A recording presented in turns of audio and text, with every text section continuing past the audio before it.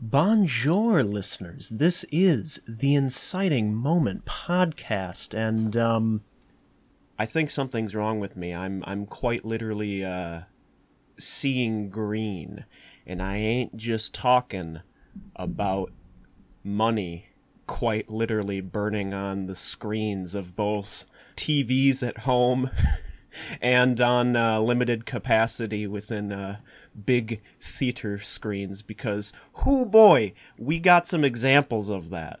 For those who are just jumping in today, my name's Ian. Hi, I'm Sam. Howdy, my name's James. Hello, I'm Scott. And this is the full crew on the Inciting Moment. And today we have some spicy stuff to cover. First and foremost, in terms of recent things within the world of entertainment media, and of course, continuing off of our previous episode in which we covered the Snyder Cut of Justice League, Right. we have some interesting news in relation to a potential sequel of all things to Man of Steel. The godfather of superhero movies, as Armand White refers to it. And for any of you who don't know of that mad lad, go and check out his movie reviews. He is a fascinating character. A prophet, really. An inspiration yes, to us indeed. all. Mm-hmm. Essentially, Unclean heathen. what's bad is good and what's good is bad. Wonderful. So I Excellent. think love it the says movies we're about to something talk that about. if he says Man of Steel is the godfather of superhero movies, it's best to stay away from it. Cool. More like, So- more like The Godfather 3, but okay. Well, at least he'll love this podcast. Yes, indeed. I think he'll be right at home with it. Now, what's interesting is that it's not so much a confirmation of Man of Steel 2. Rather, it's an announcement as to who wishes to push forward with a Man of Steel 2, who wishes to produce it. And of all people that you could have possibly imagined, I don't think you really do know of this mad lad. That mad lad who wishes to push this project forward is Dwayne "The Rock" Johnson. My man. I mean, The man, the myth, the legend. Mm-hmm. he was involved in Black Adam, isn't he? He is Black Adam. Yeah, so I guess that's kind of an in there.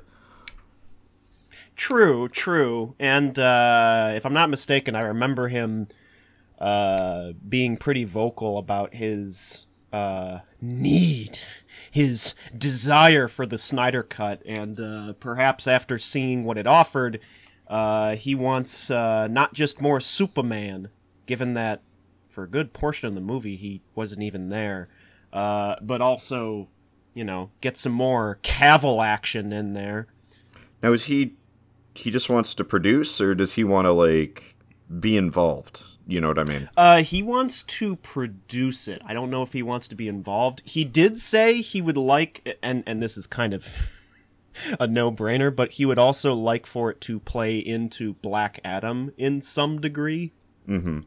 I'd be down. Which, I mean, kind of goes without saying. He is going to be Black Adam, and in terms of, DC characters, Shazam and Black Adam are kind of on that level of, Soup's, power and all that. Yeah. So, Also, they use one of Superman's only weaknesses, which is magic. Which is Mm-hmm. just silly every time I hear it. oh yeah. It's not magic, mist, it's not magic lightning. No, it's just magic. Magic in general. I don't know. It's just you can't always write him being near kryptonite, Mm-hmm. Exactly, yeah. so that you got to have something. Otherwise, he's just fighting a rock. Superman's weaknesses are very specific. It's either A kryptonite, rock. magic, bad writing. Or Kevin Batman. Spacey. Or Kevin Spacey. Yeah. If it weren't for the things he did, I'd say bring him back. He was too good in Superman Returns. He's Can't a win lot 'em better all. than Jesse Eisenberg. It don't talk makes about you wonder though if Superman's general weakness to magic is just in general. How do you think he would fare in the world of Harry Potter? So here's how it was described to me. I'm not And- here to make death matches, okay? Here's how it was described to me, and I know this isn't like the bulk of it, so I'll keep this short. Superman is not technically weak to magic, it's just he doesn't have any resistance. So it's like, you throw a fireball at You him, think I do? he'll take normal damage. You could As use opposed Avada to, like- Kedavra on Superman and he'd die. Expecto guess. Cretonium. But he's still, like, super tough. So, like, and he's so fast. Like, how does anyone hit him? That's true. Yeah. Unless they like trick him. It's a field of science I don't think I'm qualified to answer. Yeah, I don't know. Yeah, that's honestly. just spitballing at that point. Man of Steel 2. Do we even want a Man of Steel 2? It was I'd be supposed to have down. Metallo in it, so yeah, I'm good. I think I'd Yeah. be down. I think it would be a good chance to help. I'm not gonna say fix Superman, but it could help flesh him out a bit more, make him make him more of an actual character. I don't know. I think I've made my opinions on depending on how close they stick to where they've been going, I don't know if it's going to be worth it. But then again, I'm still kind of burnt out after Justice League. Man of Steel 2 will be 6 hours long. God, no. No. That's not No. even the director's cut. No. Oh, That's It's just hours just of the editing. regular runtime. it's a movie so long that they'll cover All Stars Superman, freaking Superman, Batman Apocalypse, and the Injustice storyline. all in Reset one the movie. universe. Make I- Peter I Jackson don't think blush I with how want long that. it is. Mm-hmm. I It does see you, beg the Lord of the question, though, because there's also been ideas thrown around that the Snyderverse could potentially see a second life on HBO Max, which I would assume if they go that route, that's where Man of Steel 2 would probably be thrown onto, unless there's enough demand for it in theaters, which I mean, considering hashtag restore the Snyder cut, very possible. But when it comes to a potential HBO Max exclusive Snyderverse, do you think it could potentially have a second life, a second coming of sorts on there? Because, frankly, I think that the whole reason the Snyder Cut even existed was because of things like HBO Max having a community for that. I mean, there- it's No, Go go ahead, ahead, Sam. it could happen. I don't know if we want it to happen, but it could happen. I don't know if don't, it's but I know necessary, though. there is definitely an audience, and I'm not going to deny them that. It's not something I'd be personally interested in, though. Okay. Yeah. See, now, Same here. I would love to see it realized fully on HBO Max. Mm-hmm. But yeah, I do understand why it would be not having the hugest audience in the world. I mean, it would probably be better than anything CW has ever crapped out. So Yeah, exactly. You hear they're doing a live-action Powerpuff Girls show? Yeah. Like, my God. I want to see what Mojo Jojo looks like before I make any I thoughts on if I want to watch don't it. put that image in my mind. They already casted him, man. Like, the Yeah. cast photos are out. It's wacky. No, we don't know what he looks like though. We only saw the. We know what the three. actor looks like, obviously. Yeah. Is That's he what I just meant. going to look like a reject from Planet of the Apes, or is he going to be like an actual on-set chimpanzee that they like I don't know. If it's the CGI lip sync? if things it's to? true CW fashion, it's gonna look god awful. I mean, I'm fascinated to see how they mess it up, but I don't know. Exactly. They're going to get Bobo the monkey and just have him do whatever on set. And No, then they'll just throw give an CGI orangutan a gun. lip flaps on there. Did you just say you want to cast Bobo as JoJo? Bobo is JoJo. Bobo is Mojo Jojo. Look, I'm not gonna lie. This is actively making me depressed. Yeah. We should move on. Yeah. Indeed, Holy crap. indeed. The Snyderverse has already won a failed abortion. Let's not talk about another. No, I want the Snyderverse version of Gorilla Grodd. It has to happen. We've had so many monkeys as of lately. We need more. More monkeys. You're tempting them to make a gosh darn King Kong, Donkey Kong movie. Let's not push it. Oh, let's do it. Donkey Kong v Mario. Dawn of the Plumber. Dude, I'm just saying, when the Zodiac Year of the Monkey hits, God help us all. Oh, no. We're gonna get like 4 King Kong movies every year after King that. Kong, the Revengeance. One for every quarter of the year. Yeah, no, let's, I'm not a religious man, but I'll be praying that doesn't happen. I wonder if they'll also incorporate Robo-Kong. There's a Robo-Kong? If I didn't see it, it doesn't exist. You will stop now. Yeah, I think it might have been a sequel to the original Japanese King Kong versus Godzilla, but yeah, there's a movie in which King Kong fights a mechanized gorilla. My God, Mechanic it sounds like Kong, a thank you very cinematic much. classic. Oh yes, It's Mechanic Kong. Thank you very much, Ian. Wow. Mechanic Kong? Yeah, that's what he is. That's his name. Why is he called that? Because he's Technology Mechanical has gone too Kong. far. Why not Mecha Kong? Because Mechagodzilla already exists. Well, if King Kong is Godzilla's rival, why wouldn't Mechanicong be Mechagodzilla's rival? Hell yeah! We should get like a 4-way slobber knocker. Ian, don't take my ideas seriously. They're bad. Well, I mean, the Monsterverse right now isn't really taking ideas seriously, so why should I? Why should any of us? Because Dude, they're doing it well. I just see like the same scientists who work on Mechagodzilla, they're high on cocaine, they got tattered clothes, like, okay, hear me out. Just writes on the board, returns the monkey. Okay, we got it, let's do it. Wonderful. Funny enough, those same scientists are the producers. Oh, jeez. All right. Well, before we get into Return to Monkey, Enter Lizard, because we are very excited to dive into that one. Raging monkey, hidden lizard.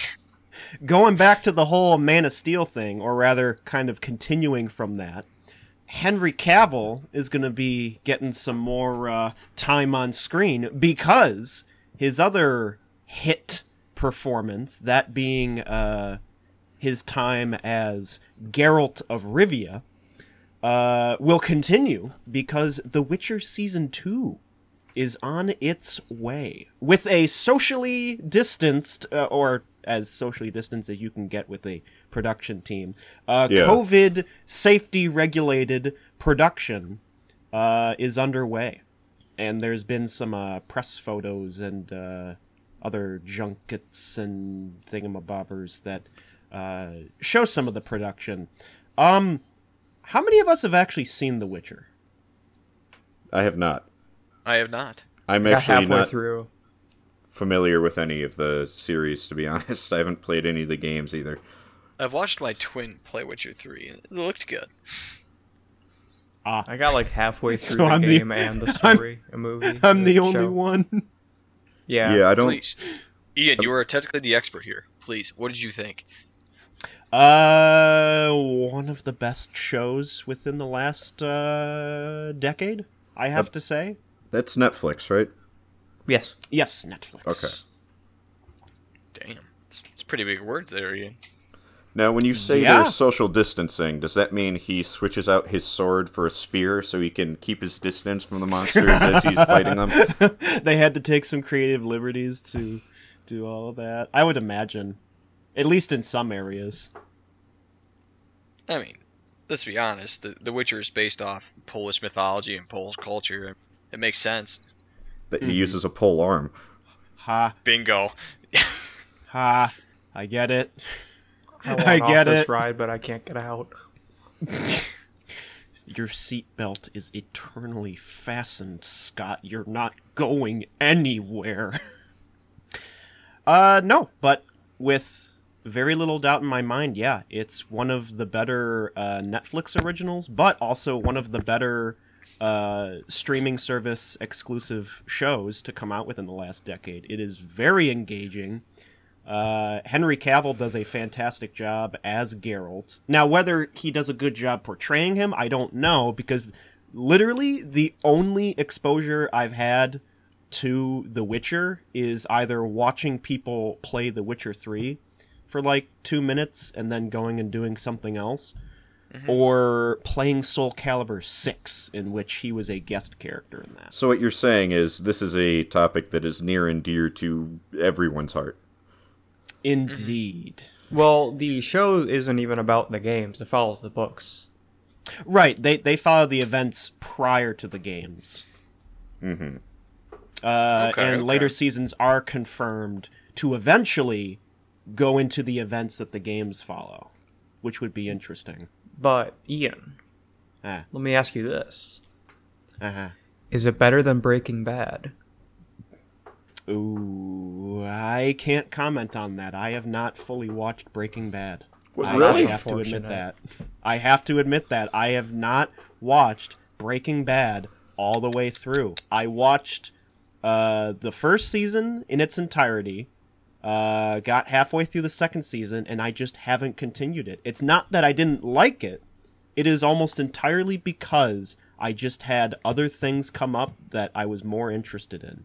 Well, you would And I like one of apologize the for that. You would like one of the last episodes because it's directed by Rian Johnson, and it's the best episode in the entire series.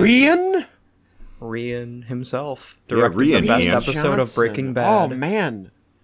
Oh, the guy that was dragged through the dirt for the last couple of years, and in some ways still is. I don't know. Knives Out got a lot of praise. Netflix it bought rights for Knives Out for like what, $439 million, Holy crap. Because they knew it's gold. and they're making everything that follows it basically. Shite. Yeah, I have some words on some of the responses to Rian, but yeah, We're not going to talk Breaking about Bad, that today. Obviously, Yeah, look, no, please. no, we're gonna be here way too long. I have strong opinions that would take too long to express. Another time. Tune in Yeah, later. Another for- time, another story for another Speaking of time, failed as abortions. the greatest Star Wars character Maz Kanata said. Breaking Bad, good show, Ian. You should finish it. It's very good. And Better Call Saul's also very good. And Witcher. I shall try. It's been on my radar, at least. I mean, even if you never watched the show, just that bopping song "Toss the Coin to Your Witcher" is enough. That I have seen. That's pretty good. If I can be completely honest, in terms of how much I wanted to jump to the next episode, I felt more of a pull with this than I did in some of the later seasons of a little show called Game of Thrones. Again, Ooh. another topic. And in some ways, I actually think it does quite a few things better than Game of Thrones, frankly. Yeah. They did my boy Jamie dirty. Precisely. It has a little bit more of a budget to spend within much shorter time, so I mean, that's probably where a lot of the discrepancies in quality kind of come from. But I thought Witcher is essentially a good show for people who perhaps thought that Game of Thrones was filmed in a way where it leaves a bit to be desired for some people. And I think the biggest thing, it has vastly superior action, which is kind of important in a sword and shield focused environment.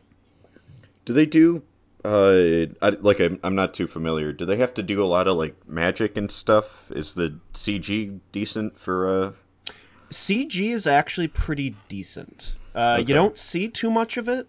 It's mainly in like using magic in here and that. They do use CG for a dragon at one point, which they rather smart of them. They kind of they have it in a low light sort of environment so that, you know, the imperfections aren't as apparent. Okay. Which So, will be very you know, relevant for our upcoming topics. Yes. Why couldn't they just get a real dragon? Well, I don't dragons know. are prima donnas. You have to pay Dude, them in, like, actual Do you know heaps how of gold. hardcore the Polish are, dude? They probably ate them already. That's the other thing. They are an endangered species. Oh, you're right. Yeah, I didn't think that far. Yeah. I'm sorry. Mm-hmm. Can you forgive me? No. Aw. Never. The other problem is that dragons are sentient, so they have some sass to them. Like, each one is different. They're a lot like people, and that's a bit of a problem when they're also, like, 3 times your size. I mean, Small are you not details. aware of the Polish draconian genocides? Look, I don't think we're Anyway, ready this for is that not a yet. politics show. Let's Yeah. just continue. Right, I thought it right, was. right. Drake Lives Matters, I'm just saying. My only real problem with The Witcher is that it is a show that it constantly flips back and forth between certain points in time, and it doesn't always do the best job of indicating when we are. So oftentimes you keep thinking, wait, so is this happening at the same time as that other thing? Or, oh, wait, no, it couldn't possibly because that character's alive. This character's all the way over there when in this area it wasn't gone to shit. So what? Huh? Like, they don't do any like color grading to signify that. They don't do any kind of like audio thing. They don't have any subtitles that say, oh, hey, this place at this time.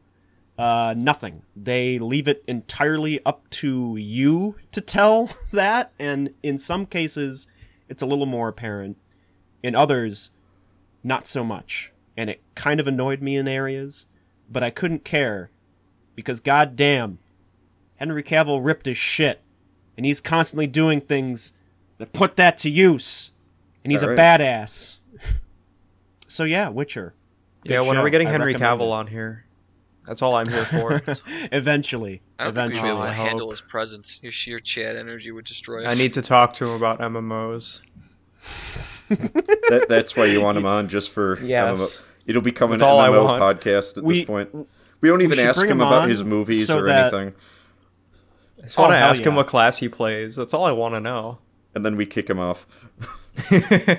Are you telling me, Scott, that you wouldn't bring him on just to tell him how shit his PC is? No, he's got a better one than mine. His is like 10 grand. I can't top that. Oh. He's got the money. Oh. He's a big boy.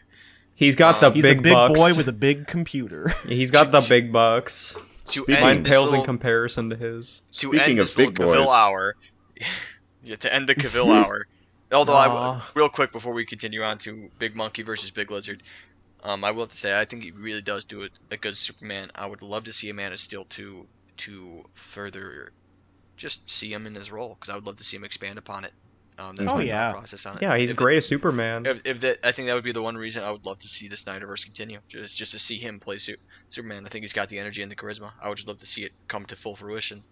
I just never Okay, think the anyway. writings there. Anyway, yes. His Superman, for what he does, he's solid. It's just the scripts that he's been working with haven't given him a whole lot to actually develop, which is a shame. But that is, of course, something that we will have to pay attention to, see if anything comes up pointing to a little more certainty on the topic. But let us go on to one of our 2 big pillars of today's episode, that being a recent film that, as I was mentioning earlier, had me seeing green because of all the money that was burning on the screen. Because you know it's a movie that exists almost entirely to do that. Ladies and gentlemen, we are, of course, talking about the fourth entry in the Legendary Pictures Monster Cinematic Universe, King Kong versus Godzilla. Now, this is a Donkey movie I Kong assume versus King everyone has Koopa. actually watched, and not The Witcher, where apparently only Ian has. I have a lot to say about this. This is a fun movie. Yeah, it was a lot of fun. Yeah. Yes. It gave small Sam Brain what small Sam Brain wanted. Big lizard versus big monkey. Mm-hmm. But effective. Oh yeah. Scott, what did you think about the Battle of the Age? The spiritual sequel to Batman v Superman. It was great. It I'm was a lot of fun. glad. Very concise. Very well put. I It's a loved it. movie I can't be angry at. No. It basically did what Superman v Batman wanted to do, but better. Yeah. Honestly, I came in not expecting a whole lot, because probably helped. usually I'm not big on these like big spectacle, like over the top stuff with not a lot of character stuff. But then like you get in there, you see all the environments that they laid out, all the little minute details where they try to give the monsters a bit of personality, and just it all comes together very well. Yes. Yeah, I mean, I never am really one who seeks out movies that are all spectacle and have a script that was written by an elementary schooler. Right. But when I do, because I do like me a good, just dumb, fun, big budget mess of a movie, at least let me have fun with it and not be so stupid that it's like brain numbing. Because at the end of the day, I will always, between two different choices of either a movie like this or a movie such as The Godfather, I will always pick The Godfather, but you can't always watch The Godfather. You gotta mix it up and go for something a little different in taste. And this is a change of pace if I've ever seen one. Mm-hmm. It's just, yeah. I mean, I don't know how else to describe it. It was just a bunch of fun. Wasn't smart, obviously, but hey, neither am I, so I related.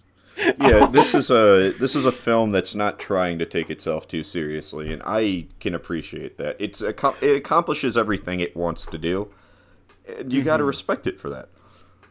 But it's also not thrown together with minimal effort. Like, there are some, like, very clear indicators that somebody was like, no, let's make it like this, let's make it like that, you know? And I like that. Like, if you're going to be stupid, at least be a stupid where you put some effort in, you know? And I love that.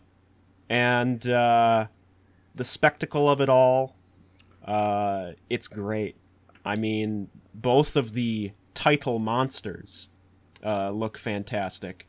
And the fight choreography between them in the...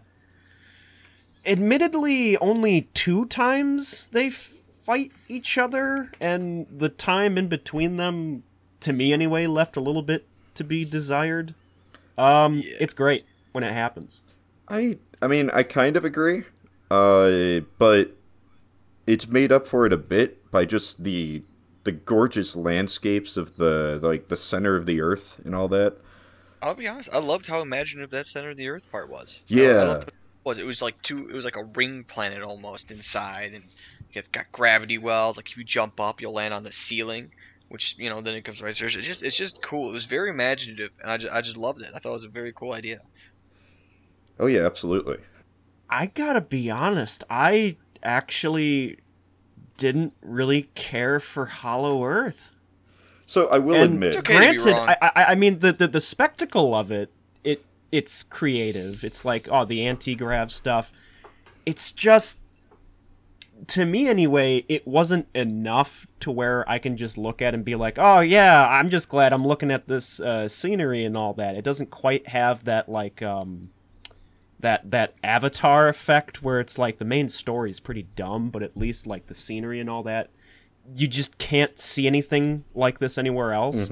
I feel like I have seen something like Hollow Earth before, and the other thing is that story-wise, to me, it really didn't mean much outside of the fact that it was just an excuse to give Kong a power-up in the form of that axe. That And granted, he has a home in the end. He has a home and all that, and that's nice. He doesn't have to constantly be under watch from the military. He can just be let loose and, be free. But, I thought, considering how long it is before he fights Godzilla again, I thought Hollow Earth, I don't know if it was really necessary. Perhaps it wasn't necessary, but it was still cool. I mean, then again, you could say there's a lot of things that were unnecessary, but they happened anyway. And the important question is, does it really detract? The whole movie is unnecessary, but, that's the point. Yeah, that's the point. You don't have to feel like you're missing something by not watching the previous movies. Because, frankly, you could just watch this one without any knowledge of the previous one. Because they just passively talk about previous events, and you're just like, oh, that's what happened. Okay, cool. I know Except for one part. Well, what part was that? I don't know how far we want to go for spoilers here. This ain't no Citizen Kane, okay? All right. Yeah, we're not going to be discussing this at length again, so we should get all our thoughts out now. Godzilla the fact doesn't have a that they sled. use Mechagodzilla, how they power him is through King Ghidorah's head. Yeah, that's fucking dope. That was actually kind of cool. That's a pretty cool acknowledgement of the movie's past, Yeah. It was kind of I would cool say it's at idea. least good to see King of the Monsters, at least. Oh, yeah, Because Ghidorah's great. King of the Monsters, it's good. The only problem with that I say is a major issue is it's the human drama. In all of these movies, the human drama has always been the worst part.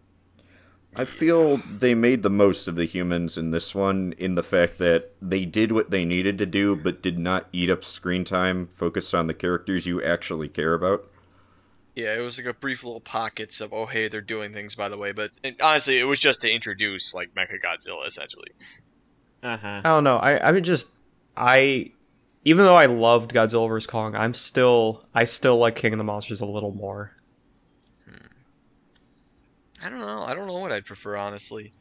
I will say, and this is a bit divisive from what I've heard, I actually really like the design they went with for Mechagodzilla. It was slightly it looks slimmer great. Than most, and it just was more close to the original Godzilla.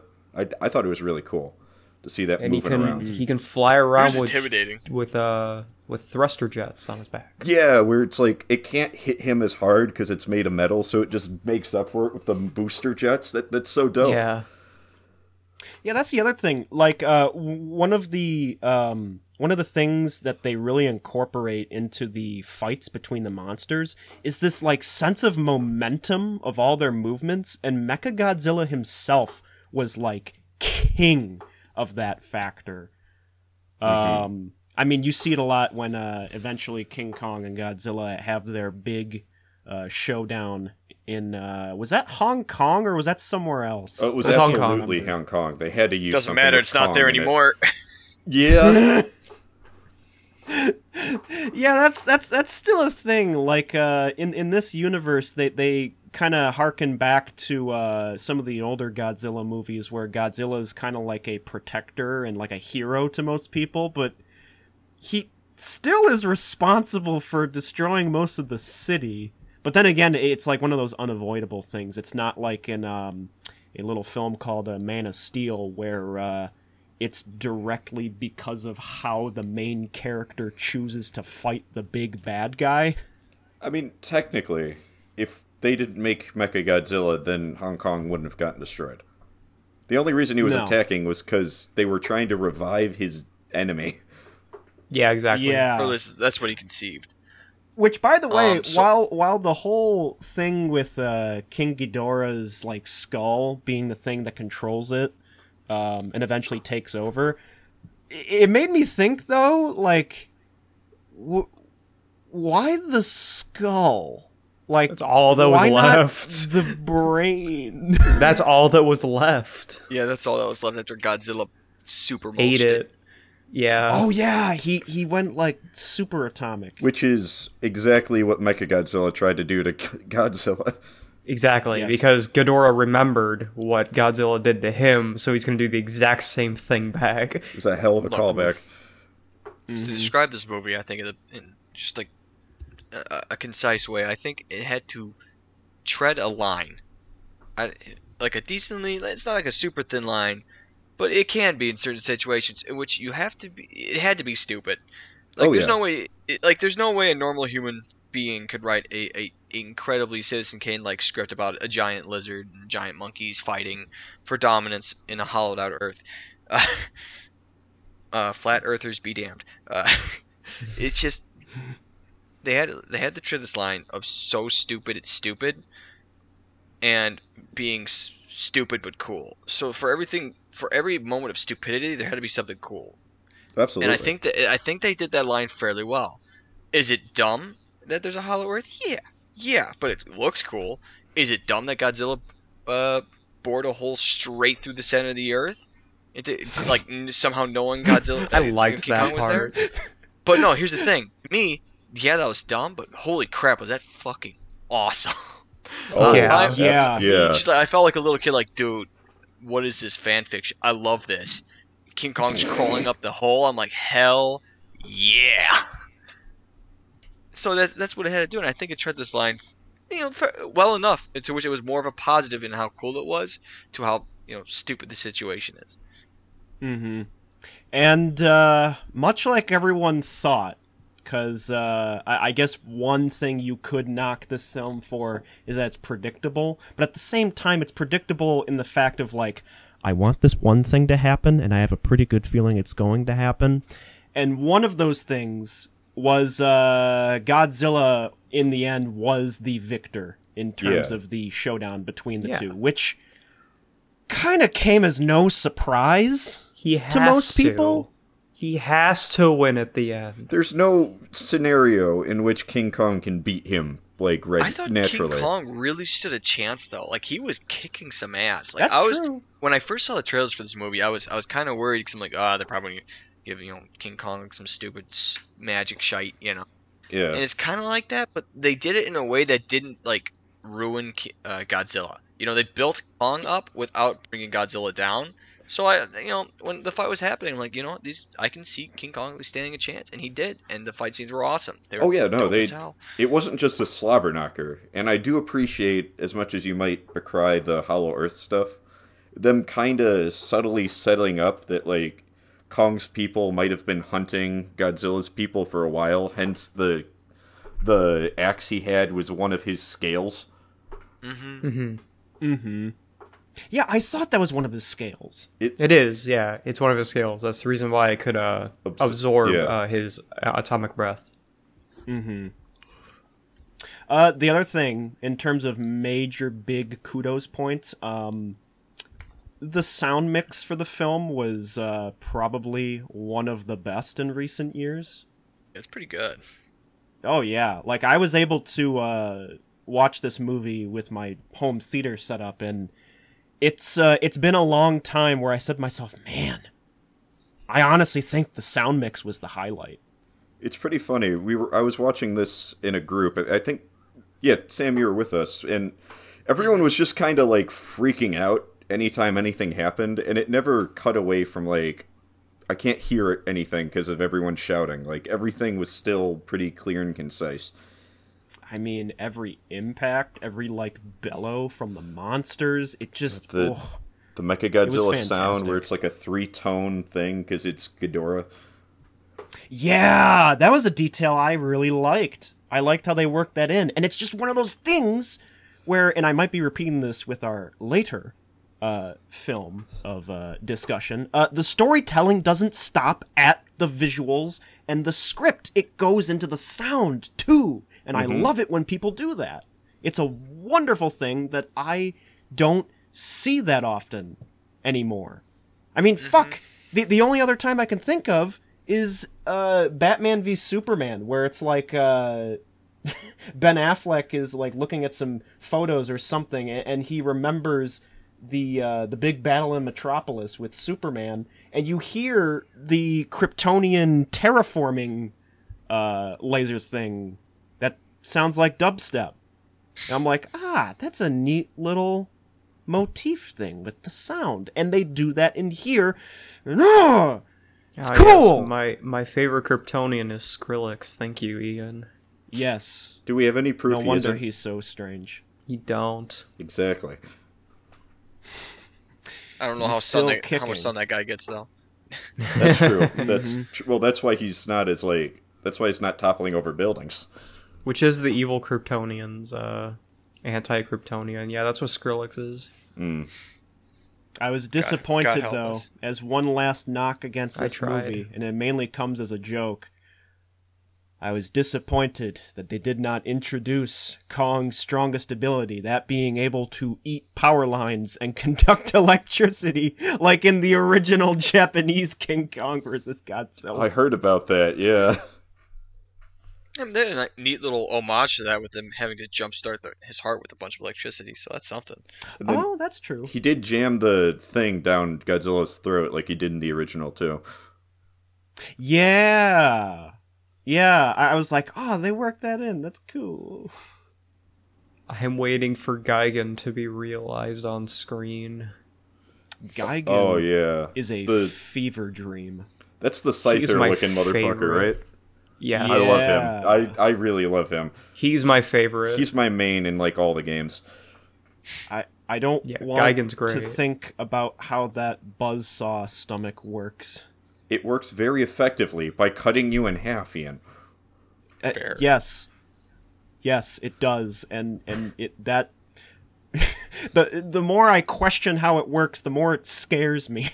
The funniest thing is, he's one of Godzilla's biggest villains. Oh yeah. Mm-hmm. Right up there with Ghidorah. Yeah. He straight up has a chainsaw arm. In one of the later ones, and I thought that was just goofy. And laser eyes. Or laser eye, I guess, but details. So I guess, all around, it would seem if the question of recommending the movie comes up, we all at once say... Yes. Oh, absolutely. Yeah. Absolutely. Yup. Just turn Return off your to Monkey brain. Brothers. Big yup. Mm-hmm. So, yeah, if anyone's planning on watching the film, either watch the film with a really good home theater system, or just, if you're vaccinated, go out and watch it in theaters. It should still be out there. It's fantastic. The sound mix is amazing, so if you also like your audio experience to be excellent, it's a good time. I wish I had a home theater set up. It's Quite so. great. Mm-hmm. I have a sound bar. Now, here we go into another wee little film in which, in many ways, several millions of dollars is burning on screen. Now, of course, it's a little different because this is early 2000s money burning on screen. We took a little step into the past, or at least I did when finding a recommendation. And when I stumbled upon it, a lot of repressed memories came back because I had completely forgotten it was a thing. And naturally, revisiting it out of curiosity, I realized that it had to be discussed because I don't think you could make a movie like this nowadays, especially in the realm of superhero films. Ladies and gentlemen, this is, of course, the 2003 art house blockbuster hybrid directed by Ang Lee, Hulk. And, God. Wow. This is a film. What was it that drew you to this film, Ian? This fever dream, if you will. Well, what drew me to it was because naturally, with a lot of films that you watch when you're a kid, there's a wide variety it's never like the same kind of film. And I remember my parents getting this movie on DVD because they looked at it and they're like, "Oh, the Hulk! Ian will like the Hulk. He likes superheroes and stuff like that," not realizing that it would be one of the strangest superhero films to come out in a very, very long time. And I remember being absolutely bored to tears for like the first 40 minutes of the movie because it's nothing but talking. Because nothing happens. And no, nothing happens. Nothing happens. And it's only until 40 minutes in that the Hulk finally shows up. And when he does, he's on screen for maybe like 5 minutes and then runs right off again. And naturally, you know, I had to wait even longer for more Hulk. But thankfully, the thing that stuck with me was the later half of the film when he does pop up for a good chunk of the movie. I remember that being some of the best, I want to say hour, maybe half hour, of just shit being thrown everywhere, things falling apart, complete chaos. And it stuck with me, and every time after I watched it for the first time, I just pushed the chapter skip button so I can get to the parts that I liked. And then revisiting it, I was like, oh man, I remember that, and I remember skipping through it. I wonder if I'd like all the parts that I skipped. And this may be, potentially, because I'll have to hear how you guys think about it, where we have very differing opinions. Well, I have some words. I did. Oh.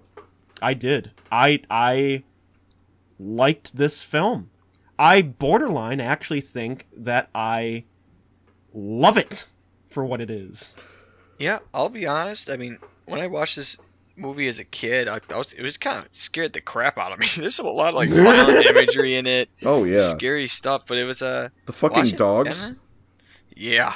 Yeah. Honestly, I think I'm in the same boat as Ian. I really, really liked it. It was deeper than I remember it being, and I thought it was pretty good. CGI still kind of holds up. Just like Ian was saying, like you could tell the moment I was like, okay, this is where the budget's going.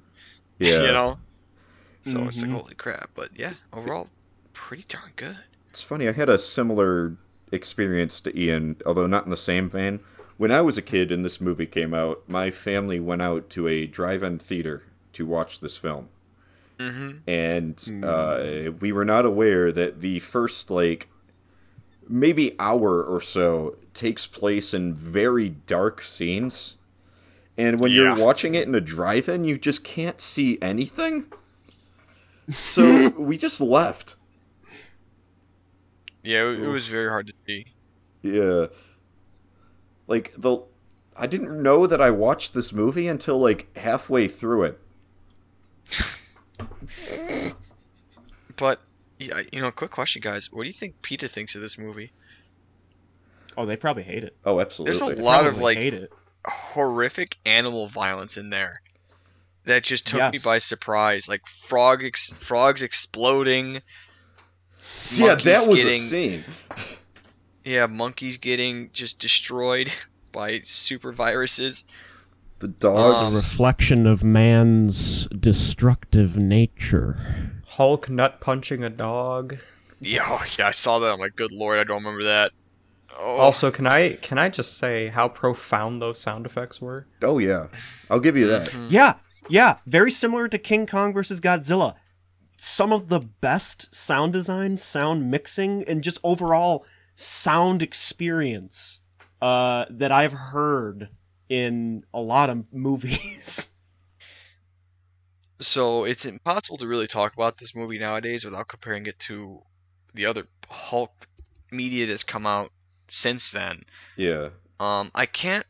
It's hard for me to say that I like this Hulk more than like Ed Norton's Hulk or Mark Ruffalo's Hulk, since just different time periods.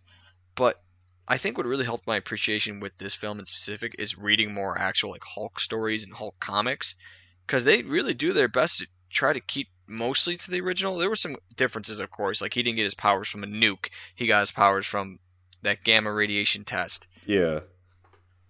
Yeah, it also seems like he becomes the Hulk because of a combination of the gamma radiation, but also the experimentation his dad did on him when he was a little kid. So it's almost like the gamma radiation activated what was already there. Yeah, they held no punches. Oh, if they... There was family abuse and murder. The dad Holy was crap. like one of the more interesting characters in this film. When he was on screen, I was always interested. Yeah, he was nuts. He made me uncomfortable. Yeah, yeah. To kind of take a step back and give like a slight synopsis for what the overall, direction of the story is. So it's obviously the origins of Bruce Banner becoming the Hulk, what leads him into this very tragic, and they really play up the tragedy side of it, the tragic Jekyll and Hyde dynamic that Bruce Banner and the Hulk have. And it all started when, as a kid, Bruce's dad, David Banner, he was doing some experimentations on genetic manipulation and regeneration and messing with genes. And, the nearby military mad lad himself, General Thunderbolt Ross. Yeah, Thaddeus Thunderbolt Ross. What a name. Yeah. What a name. Mm-hmm. He obviously only saw it as a threat because messing with genes is bad. So when, David Banner wasn't getting anywhere, he tested on his son to pass those along and hopefully get somewhere. And so the whole movie is essentially David Banner trying to manipulate Bruce into becoming his Bruce, his creation of destruction and harnessing it to gain power and enact revenge on those who wronged him. And I think one of the strongest parts of the movie has to be the father-son themes and just familial abuse. Absolutely. And it's easily the most compelling thing that is throughout the whole film. And McNulty, I was surprised because I've only really seen McNulty's kind of like one and done kind of roles where he's a little more comedic and more like just the odd guy. Fantastic performance from him. Really plays up the psychosis that the character has throughout that. I would have been pleased if it was just Banner and the dad. Like, they could have gotten rid of the military stuff entirely, and I still would have been 100% on board. Oh, yeah. But naturally, because it's a Hulk movie, you have to have the Hulk fighting the military because... I guess. It's the Hulk. He gotta smash. Also, his powers were really cool. Like, the dad, when he gets powers, the absorbing shit. Yeah, they kind of took some liberties in adapting from the comics. They made David Banner essentially the absorbing man. Yeah. Where he tries having the gamma radiation shot into him, but for him, his genes are unstable, so whatever he touches, he just kind of absorbs the matter. Leading to a scene that we'll get into later once we start going into major spoilers. Right. Sam Elliott as Thunderbolt Ross, I thought was another highlight. Oh my god, dude. I'm not gonna lie. I think he was my favorite character in the entire movie. Oh, yeah? Right? Holy crap, dude. Because I was worried when I came in. Because after reading a couple comics, like I said, Thunderbolt Ross is an absolute prick. So I was worried they were going to character just accentuate that, just make him an absolute unlikable son of a bitch. But honestly, he had the best character and the best character arc. He was reasonable when he could be. He had his moments, don't get me wrong, where he was distrusting and whatnot.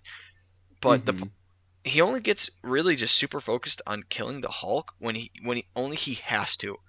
And I just you really see that Thunderbolt side of him it's like a switch he flips on when he has to dispose of the Hulk. He's like, okay, yeah, we need to take him out. It's And all it's just in, a very. Go ahead. Oh, it's all entirely reasonable too. Like, it's not. I'm afraid of what man has wrought. It's more, no. This monster is like destroying shit. He's probably killed people. That, and he's also coming from the mentality of sins of the father. He is dead set on the fact that because Bruce Banner is the son of David Banner, that he will be no different from his father, regardless of the fact that they have not seen each other. He immediately assumes he has his father's blood in him, and he's going to behave just like him. And turning into the Hulk only further proves his idea of that. Which ordinarily is, pretty unfair until you realize how fucked up the dad is. Like, I'd be having this guy under military surveillance 28/7. Yes. Yeah. Jennifer Connelly is also Betty Ross, the daughter of Thunderbolt, and she has decent enough lines, and she's working with it all right. But there's a lot of reaction shots where I don't know if it's lack of direction or lack of ability to convey some of what's supposed to be in the reaction shots, but she has a lot of blank stares with her mouth open. Yeah. I think in every other field, though,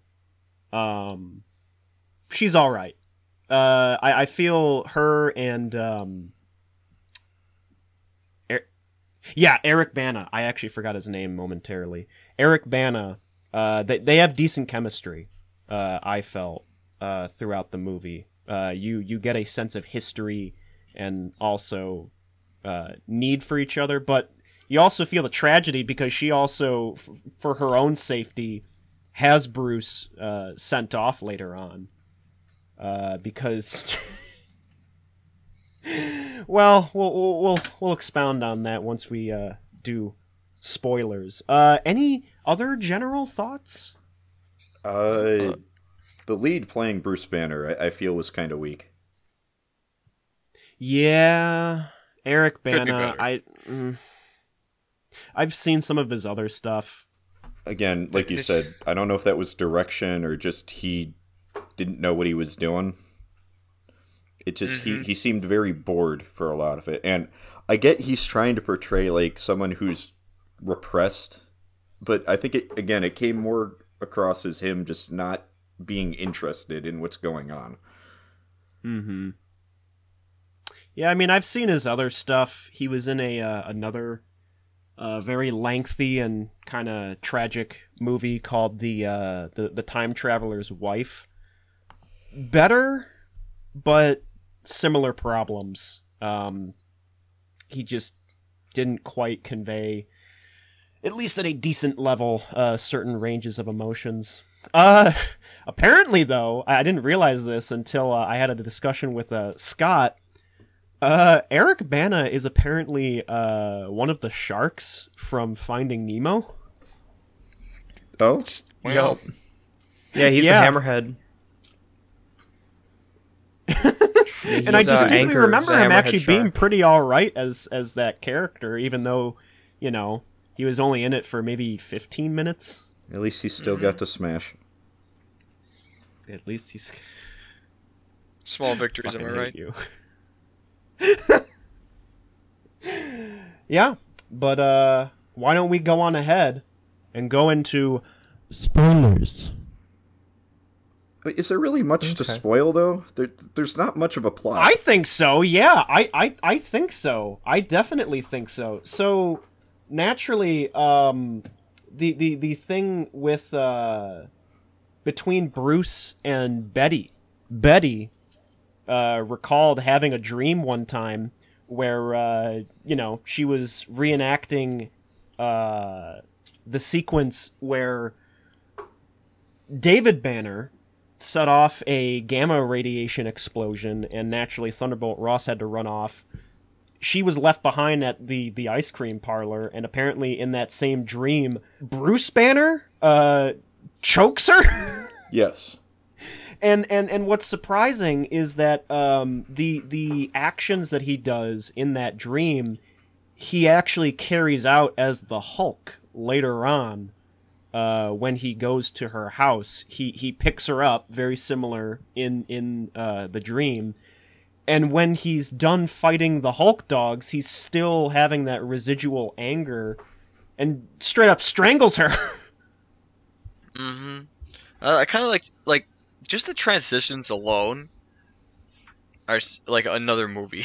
Oh, we have to talk about the editing. Oh, yes. We've completely skipped over the best part of the film. Yeah, I loved how visually Absolutely. stimulating this shit was. I like how Ang tried to imitate the style of comics, and it doesn't land all the time. There's some really just awkward things, like when they in the military base, that asshole gets exploded, and it's just he goes forward. Yes. It's like a freeze frame. That was probably the worst example of it, but otherwise it was pretty good overall.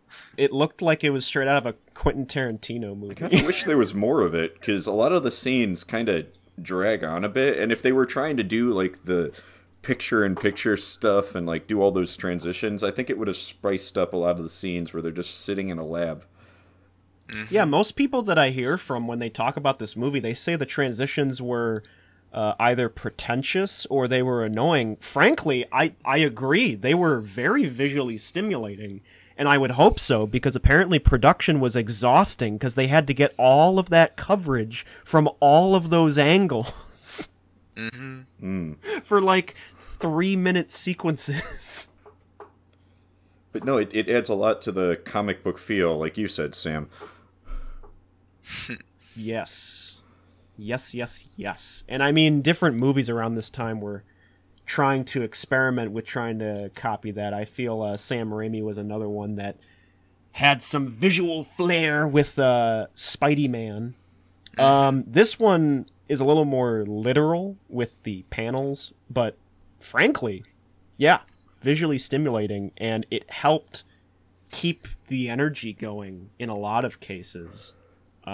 When it was a more somber scene, especially with one of my favorite scenes later in the movie, where it's quite literally just Bruce and David talking to each other in the military base, and everything's set up with like the lighting and the platform that they're on as if it's a stage play. Oh, yeah. And like, because it's a more somber scene, the transitions are more subtle. They kind of creep in and they slide instead of like zipping all over the place and stuff like that. I think that's my favorite scene too. That, again, though, I really love the father-son dynamic.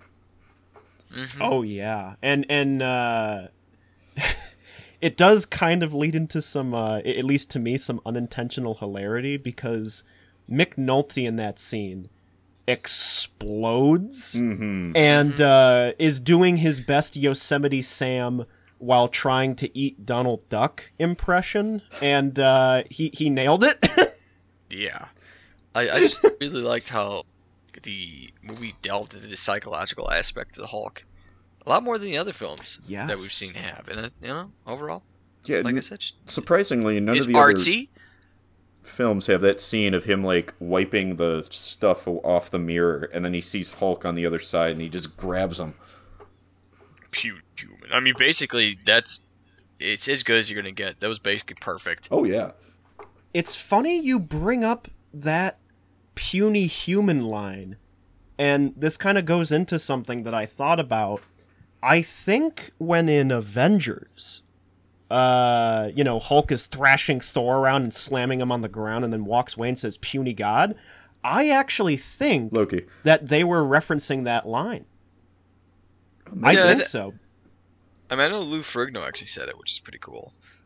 Hey, and Yes. Lou Ferrigno was in that Hulk movie. Yeah, that was Lou one of the Ferrigno better and Stan Lee. cameos. But I like that from a different vantage time. one. Yeah.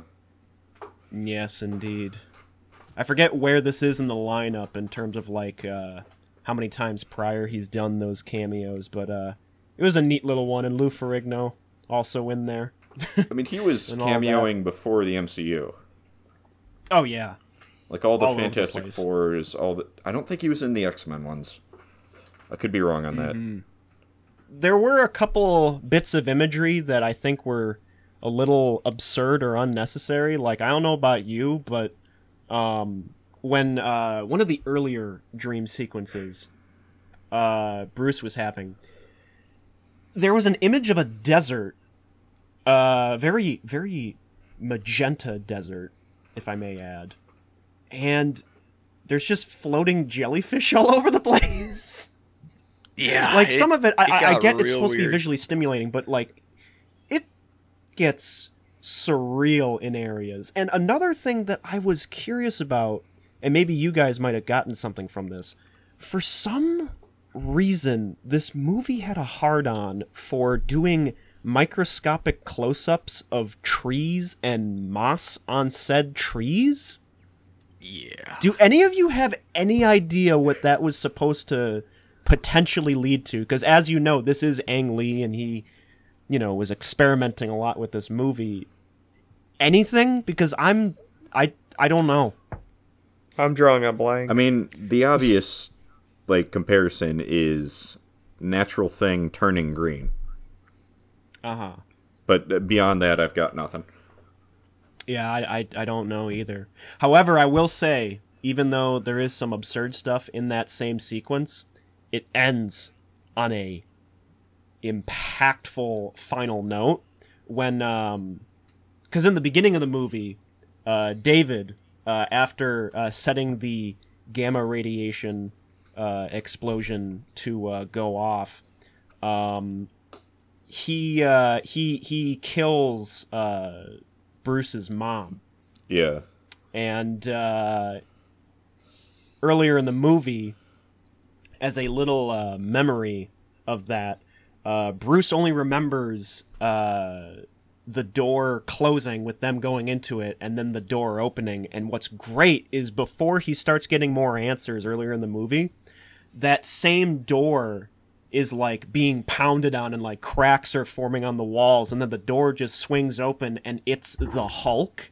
And I thought, oh wow, that's some powerful imagery right there. It shows that the Hulk wasn't born when he transformed. The Hulk was always there. Oh yeah. It was Yes. born the day he saw his mother die. And God, that's good. It's a good film. It's good.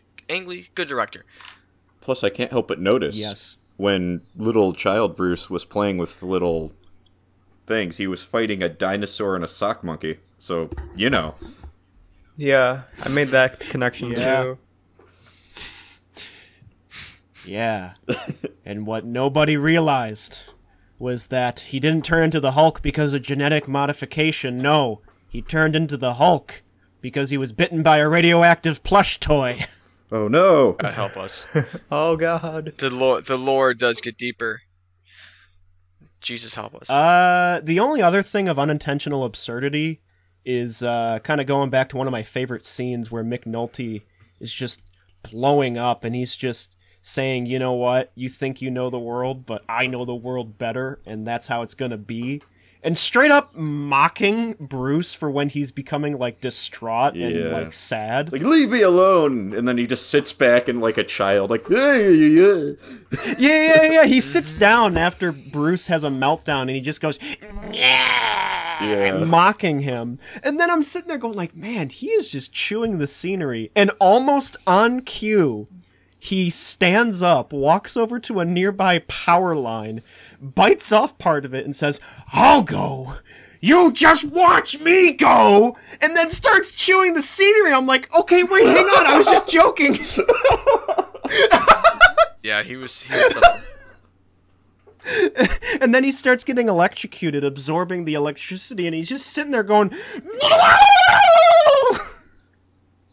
Such a good character. It's amazing. You say Ross was your favorite. I think David was my favorite. My favorite was Hulk's CG.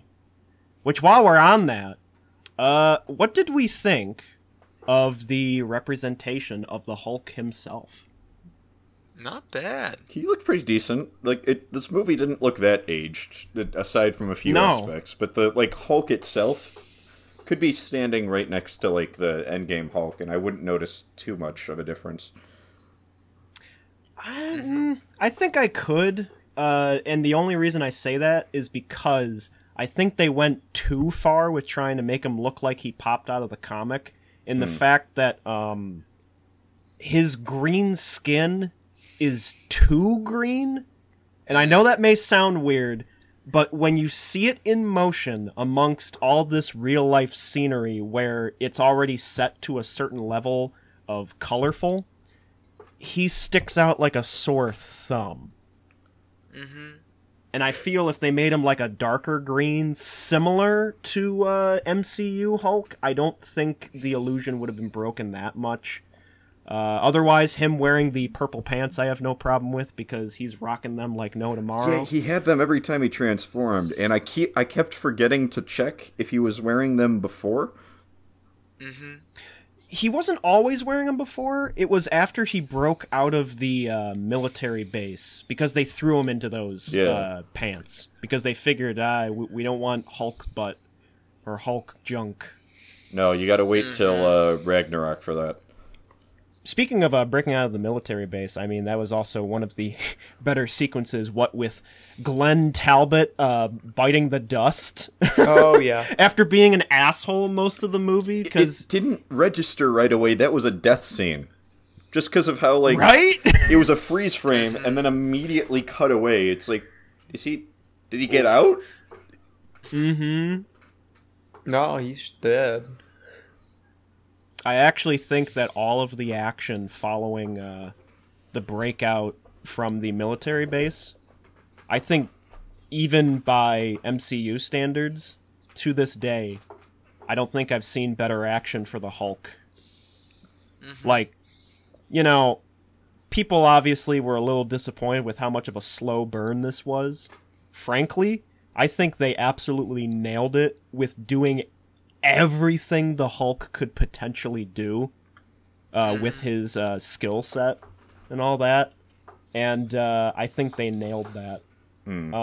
Everything he smashes, by the way, was a real prop that they had to throw around the place on set. So, like, when he kicks a desk, they actually had a desk on, like, wires that would be flung across the set. When he would like smash a wall, they actually had like hydraulic systems built into the wall to crush it, and it really helps sell that he's actually in that space. Oh yeah, yeah. Practicals always help.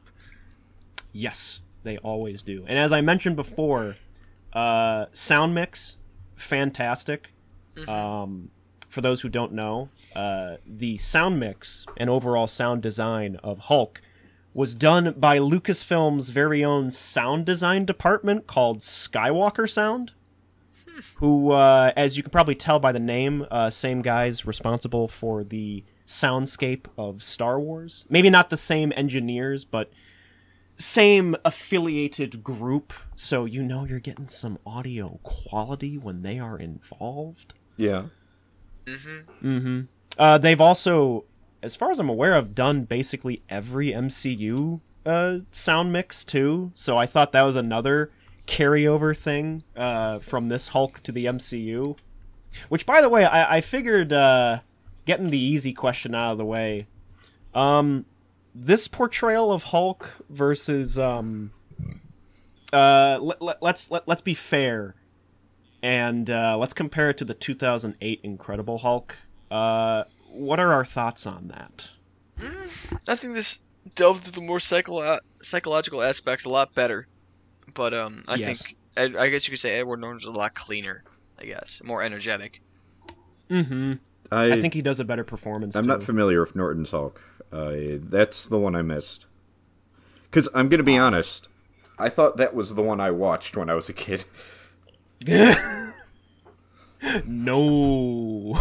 Apparently I watched this one, and again, I wasn't even aware of that until about halfway through it. Right.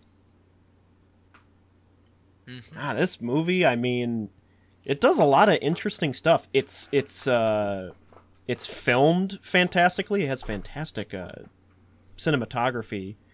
And you can tell that, like, there's some vision behind it. Like, there was a part where David and the Hulk are fighting each other, and it's like when he absorbs that electricity, he like shoots both him and the Hulk into the sky and like starts traveling through the sky. And every time the lightning clash, you see the Hulk just like caught in the clouds. Yeah. Yeah, it looked like Renaissance paintings. It was cool. I just wish it sat on it longer, because some of it you couldn't quite get a good glimpse at, because again, it's a very darkly lit movie. Yeah. I remember watching it on the DVD. I don't know if they perhaps touched it up or if it's just a better TV that I'm using, but I remember on DVD I couldn't see a thing.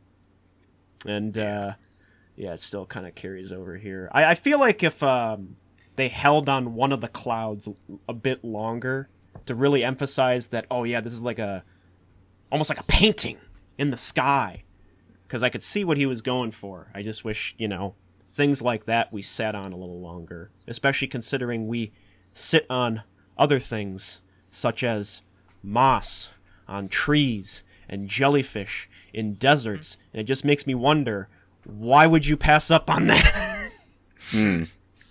Good question. Mm-hmm. But overall, would recommend. Yeah, I would recommend it. I would recommend it with the caveat that you're going to need to put some time in before this movie gets interesting. Yeah. Like, that first... Go in understanding that you can't make a movie like this nowadays. That first half is a bit of a drag. Yeah. A little bit. Scott, would you recommend the film? I can't in good conscience recommend it. Really? Nah? Nah. That's... Well, let me ask you this. Were you enjoying it, or were you laughing at it? More laughing than anything. Okay. I can understand. This is a very strange film, and it does some funky stuff. Indeed. I've just never been the biggest Hulk fan, so I can't really I can have a basis relate on to that. anything. I never saw the 2008 either, so I don't really have an opinion. 2008, really like the Hulk. I'm going to be honest. Like, unless you're a diehard Hulk fan, I actually think, in terms of portrayals, you might find more to enjoy here than in the later Edward Norton one. Because here's the other thing. I think all along the Edward Norton one was supposed to be a indirect sequel to this one, because when you think about it, this movie ends where the Hulk is in South America. In 2008 Hulk, he's in South America. And the other thing is that in Avengers, he's somewhere when they find him, and obviously he's played by Mark Ruffalo, doesn't really look anything like Eric Bana, but you could also say that that's because he's an older Hulk. One of those two things. I don't know. But frankly, what's interesting is that you could potentially, because the style of the film, I think, is too outlandish for MCU standards. You could see, the MCU Hulk as an extension and a evolution of Eric Bana Hulk, at least to me. Potentially. I mean, I didn't really get into the Hulk until I read the amazing comic series. I think everyone should read The Immortal Hulk. Check it out. That's one of the more recent stories, too, isn't it? Oh, dude, it's amazing. That's all I gotta say. Read it. It's fucking dope. I would love if they came out Zack with a Snyder movie like should that. do a Hulk film, considering how much collateral damage. Absolutely no. Absolutely no. Nope. Stop there. I mean, shit, he likes Superman doing it, he likes having Batman murder people, and he likes having Doomsday jump around and break buildings. Why the fuck not? I think we've talked enough about Snyder. We don't need to get into that. All I'm saying, he likes to do that. I feel like he can quench his thirst for collateral damage if he just does that movie. I'm not even saying it because I want a Zack Snyder Hulk film. I frankly wouldn't care less. I'm just saying, hey, Zack, quench your thirst. So, yeah. That is Hulk. It's available on a couple services, Amazon, Stars, stuff like that. I recommend, if you like the Hulk, frankly, going the route I did and just get it on Blu-ray, because the sound mix is hella worth it, and it looks fantastic. Alrighty. This has been our insightful moment. Join us next time for 2005's The Hitchhiker's Guide to the Galaxy. Yes, the rotation begins anew, and James has picked that film. And obviously we will share the deets on where it is available for viewing later on. Check out the newly created subreddit for more info on such sessions. Very over fancy. at r/The Inciting Moment.